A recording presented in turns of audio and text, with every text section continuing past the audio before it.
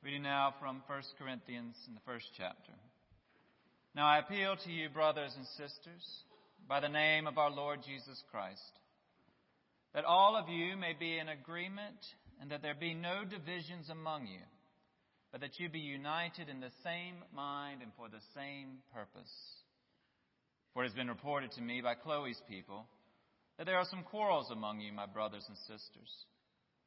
What I mean is that each of you says, I belong to Paul, or I belong to Apollos, or I belong to Cephas, or I belong to Christ. Has Christ been divided? Was Paul crucified for you? Or were you baptized in the name of Paul? I thank God that I baptized none of you except Crispus and Gaius, so that no one can say that you were baptized in my name. I did baptize also the household of Stephanas. Beyond that, I do not know whether I baptized anyone else. For Christ did not send me to baptize, but to proclaim the gospel, and not with eloquent wisdom, so that the cross of Christ might not be emptied of its power. The word of the Lord. Thanks be to God. James Howell, a United Methodist pastor in Charlotte, said that an early memory from his life was the day when his grandparents reached up to the wall and took the framed picture of President Dwight D. Eisenhower off the wall and replaced it with the framed picture of President John F. Kennedy. They had not suddenly changed allegiances from the Republican Party to the Democratic Party. They had not gone from the grandfatherly to the hip. It was Inauguration Day. They had prayed daily for President Eisenhower, and they would begin that day praying daily for President Kennedy. If that seems like a quaint story from an era in a fairy tale part of our history, then we're not remembering the 50s and 60s correctly. There were real problems and real divisions then, too. The Supreme Court had recently ruled on the Brown versus Board of Education dilemma. Jim Crow laws were under increased scrutiny. Segregation felt wrong to an increasing number of people, and the threat of change felt wrong to many others. The Korean War was mostly behind us, but Vietnam was just beginning. These were not the happy days, despite what the black and white, mostly white, television shows depicted. No era has been purely happy, and no society without division. And our era and our society are certainly not exceptions.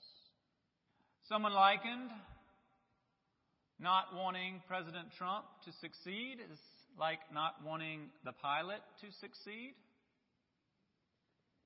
I think that's a fair analogy. I want President Trump to lead our country well. And just as I want my pilot to have good training, honest critique, and a careful scrutiny of his performance, so I want that of our president. It is possible, indeed necessary, to support, challenge, and hold accountable a leader all at the same time. I've never had a photo of a sitting president hung in my home, and I'm not likely to start that now. But I will continue to pray for our president. I will pray for all of our leaders. And I invite you to do the same. And I hope you'll join me in praying for and working toward unity in our nation, which I believe begins with unity in our community, which I believe begins with unity in our church. We must learn the causes of division and of unity in the church that we can begin to witness those in the world. St. Paul wrote to the Christians in Ephesus, "There is one body and one Spirit, just as you are called to the one hope of your calling. One Lord, one faith, one baptism, one God and Father of all, who is above all and through all and in all. One.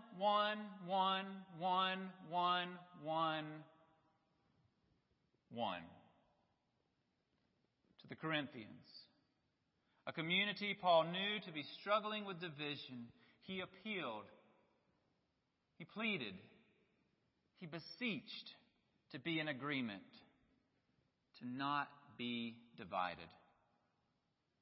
One. This wasn't about everyone having the same opinions, but recognizing that they all had the same Lord. Paul had heard that people were going around saying, "I belong to Paul," or "I belong to Apollos," or "I belong to Cephas." If there had been print shops available, the political signs would have read, "Paul, a true believer," "Apollos, eloquent in evangelism," "Cephas, the rock chosen by Christ." Each Corinthian would have had his man who could shape the church at Corinth in the way that it should go. There was a fourth division among the Corinthians. Paul noted that some said, "I belong to Christ." We should hope that everyone in the Corinthian church would say that, and probably they all did. "I belong to Christ, and I believe that Apollos' teachings are the best way of getting at what Christ would want." It's perhaps a better characterization of those who were labeled the "I belong to Apollos" sect. But what of those who were labeled "I belong to Christ"? Were they above the fray? Immune to the divisions that were taking hold? I doubt it.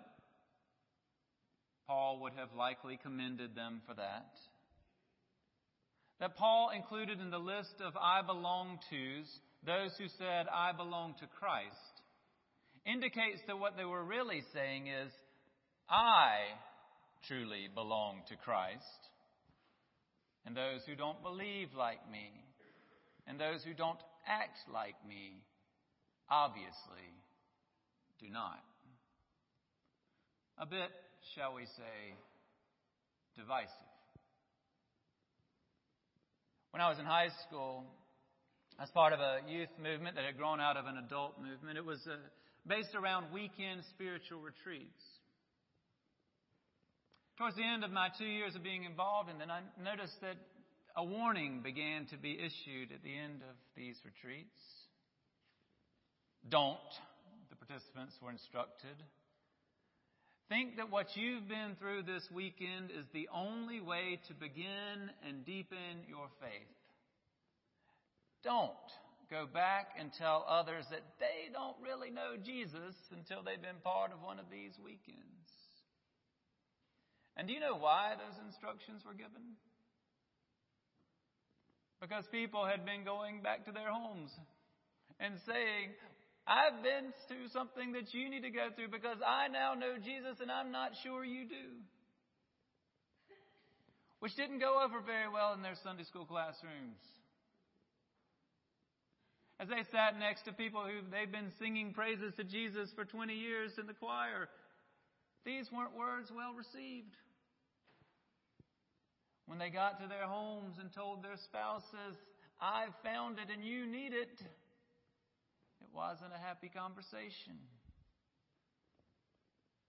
The "I belong to Christ" sect still exists,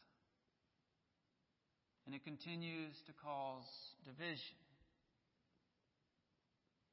Paul wants nothing more than for us to proclaim, "I belong to Christ," and for that to mean, I am among many who find my hope, my strength, my peace, my direction, my salvation in Jesus the Christ.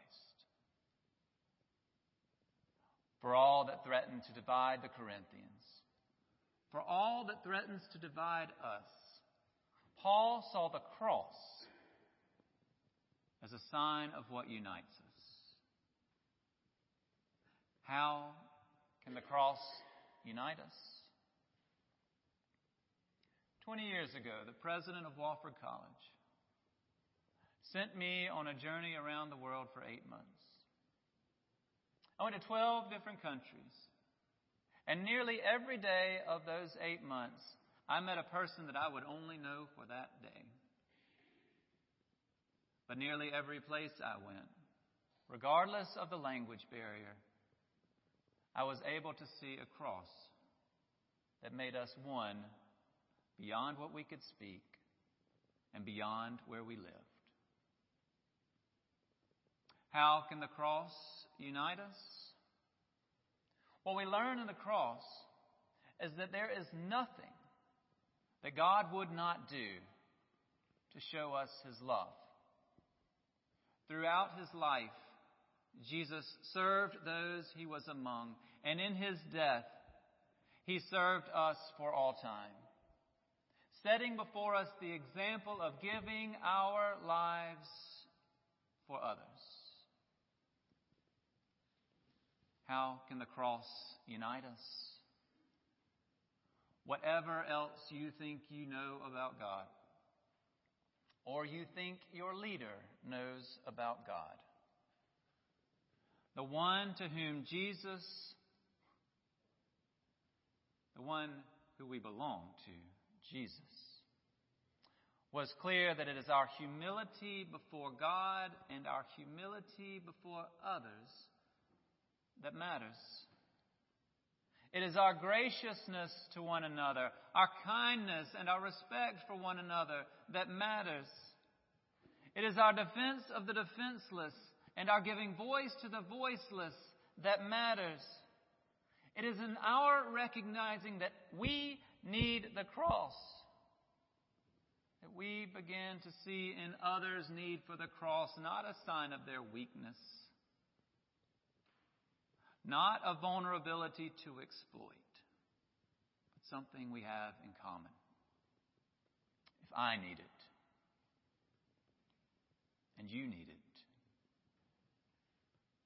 then in our common need, we are connected.